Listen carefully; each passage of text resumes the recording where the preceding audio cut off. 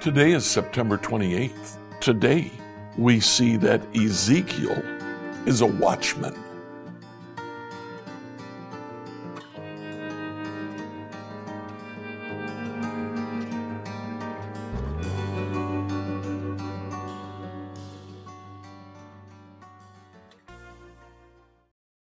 As we read through the Bible in a year, today I'd like you to read Ezekiel chapters 31 to 33. Ezekiel 31 and 32 finish the message to Ezekiel. Like Tyre, the very last message is a message for the king of Egypt, in this case, the Pharaoh of Egypt. And then a story of the destruction, a history of the destruction of Egypt at the very end of 32. Now, starting in 33, the Lord says, Ezekiel, you are the watchman of Israel. You stand and you look and you see. And then my call to you is you speak. So that is what Ezekiel does. His message, 33, 10 and 11. Son of man, give the people of Israel this message. Say, our sins are, or you are saying, our sins are heavy upon us. We're wasting away. How can we survive? Surely as I live, says the sovereign Lord, I take no pleasure in the death of wicked people. I only want them to turn from their wicked ways so that they can live.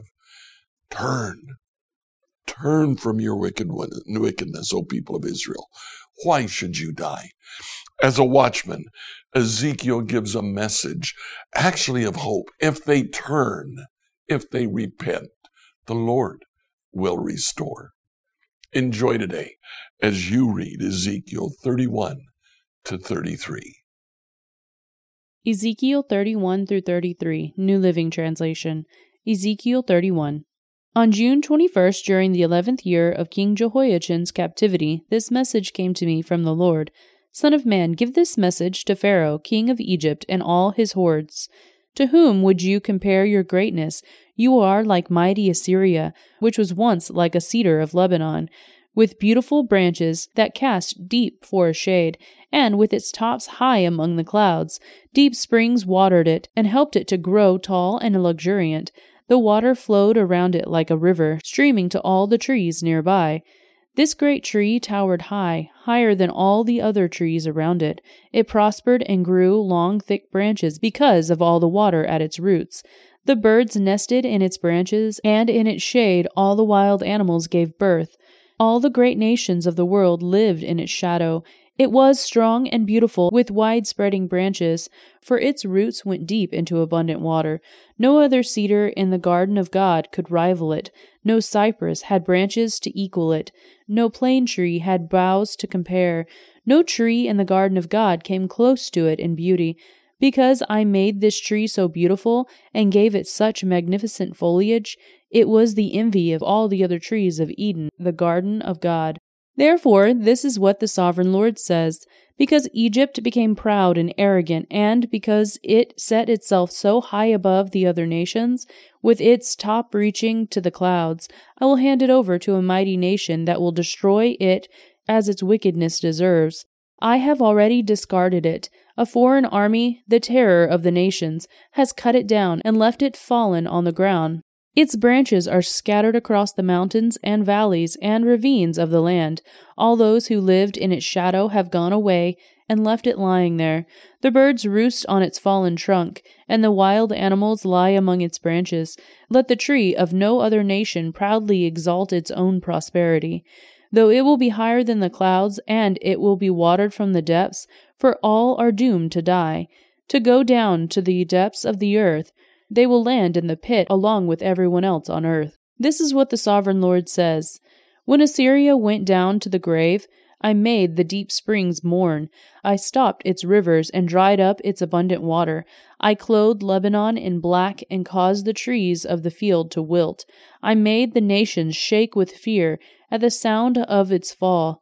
For I sent it down to the grave with all the others who descended to the pit, and all the other proud trees of Eden, the most beautiful and the best of Lebanon, the ones whose roots went deep into the water, took comfort to find it there with them in the depths of the earth.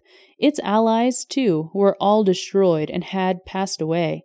They had gone down to the grave, all those nations that lived in its shade. O Egypt, to which of these trees of Eden will you compare your strength and glory? You, too, will be brought down to the depths with all these other nations. You will lie among the outcast, who have died by the sword. This will be the fate of Pharaoh and all his hordes. I, the sovereign Lord, have spoken. Ezekiel 32. On March 3rd, during the 12th year of King Jehoiachin's captivity, this message came to me from the Lord.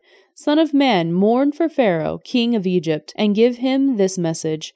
You think yourself as a strong young lion among the nations, but you are really just a sea monster, heaving around in your own rivers, stirring up mud with your feet. Therefore, this is what the sovereign Lord says: I will send many people to catch you in my net and haul you out of the water. I will leave you stranded on the land to die. All the birds of the heavens will land on you, and the wild animals of the whole earth will gorge themselves on you. I will scatter your flesh on the hills and fill the valleys with your bones. I will drench the earth with your gushing blood, all the way to the mountains, filling the ravines to the brim. I will veil the heavens and darken the stars. I will cover the sun with a cloud, and the moon will not give you its light. I will darken the bright stars overhead and cover your land in darkness. I, the sovereign Lord, have spoken. I will disturb many hearts when I bring the news of your downfall to distant nations you have never seen. Yes, I will shock many lands, and their kings will be terrified at your fate. They will shudder in fear for their lives, as I brandish my sword before them on the day of your fall. For this is what the sovereign Lord says: The sword of the king of Babylon will come against you. I will destroy your hordes with the sword of mighty warriors, the terror of the nations. They will shatter the pride of Egypt, and all the hordes will be destroyed. I will destroy all your flocks and herds that graze beside the streams. Never again will people or animals muddy those waters with their feet.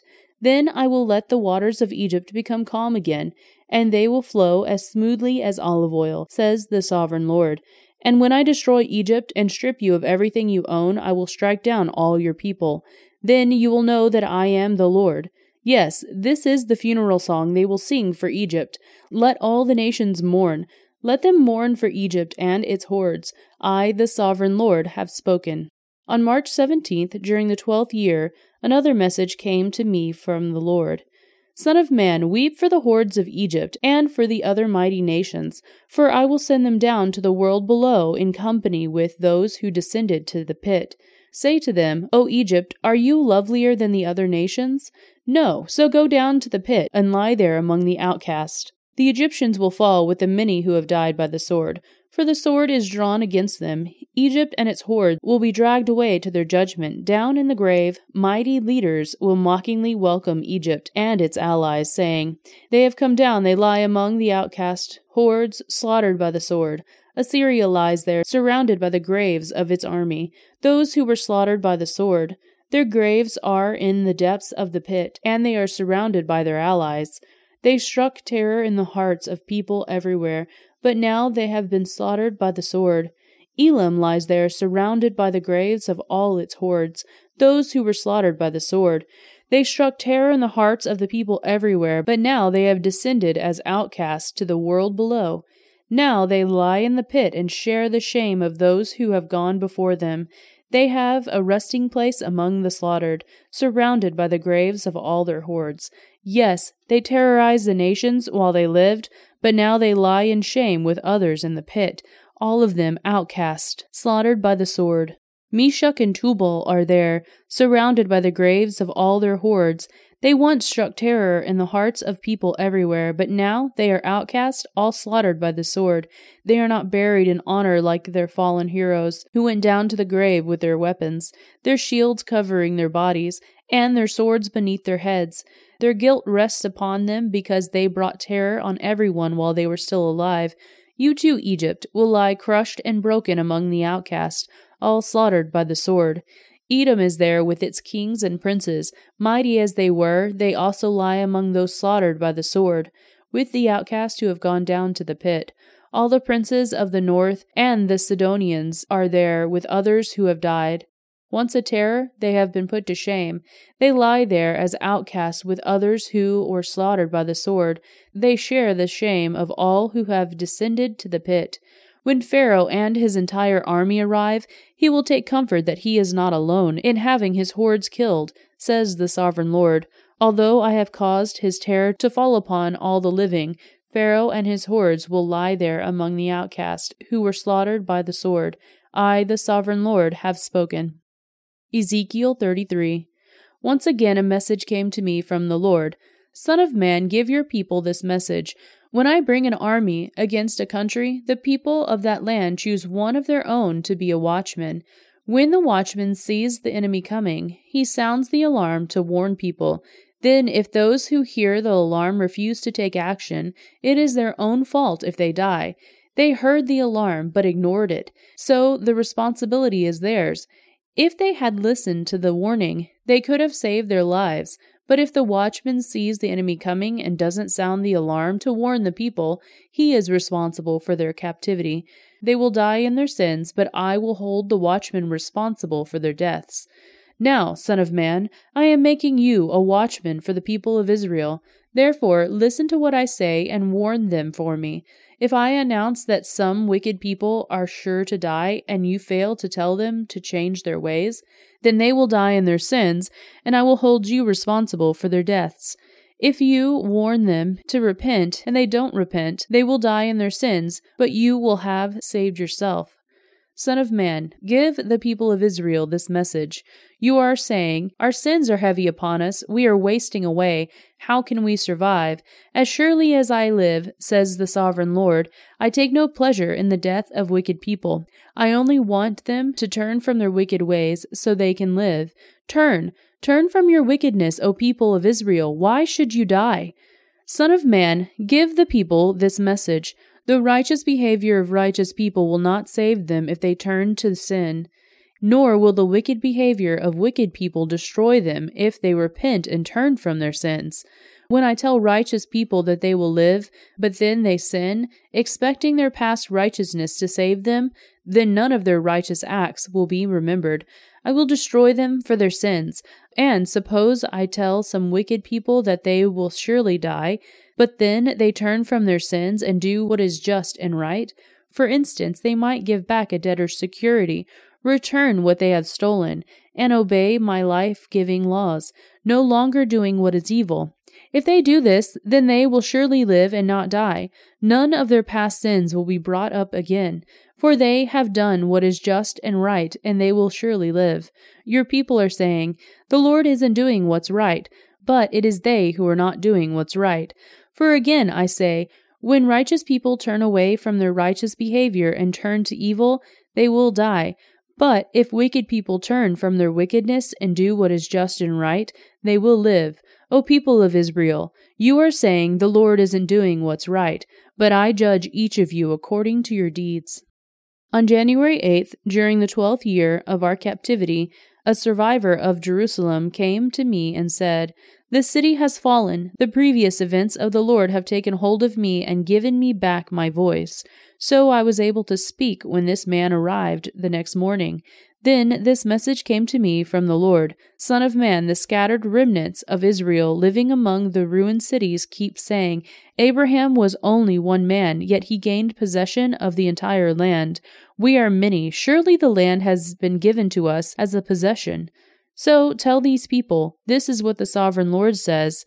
You eat meat with blood in it, you worship idols, and you murder the innocent. Do you really think the land should be yours? Murderers, idolaters, adulterers, should the land belong to you? Say to them, this is what the sovereign Lord says. As surely as I live, those living in the ruins will die by the sword. And I will send wild animals to eat those living in the open fields. Those hiding in the forts and caves will die of disease. I will completely destroy the land and demolish her pride. Her arrogant power will come to an end. The mountains of Israel will be so desolate that no one will even travel through them. When I have completely destroyed the land because of their detestable sins, then they will know that I am the Lord. Son of man, your people talk about you in their houses and whisper about you at the doors. They say to each other, "Come on, let's go hear the prophet tell us what the Lord is saying." So many people come, pretending to be sincere, and sit before you. They listen to your words, but have no intention of doing what you say. Their mouths are full of lustful words, and their hearts seek only after money. You are very entertaining to them, like someone who sings love songs with a beautiful voice or plays fine music on an instrument. They hear what you say, but they don't act on it. But when all these terrible things happen to them, as they certainly will, then they will know a prophet has been among them. Like, follow, and subscribe to this devotional on whatever platform you use to listen to it. Email your questions to us at questions@becomehope.com. Tomorrow, we'll see Israel restored.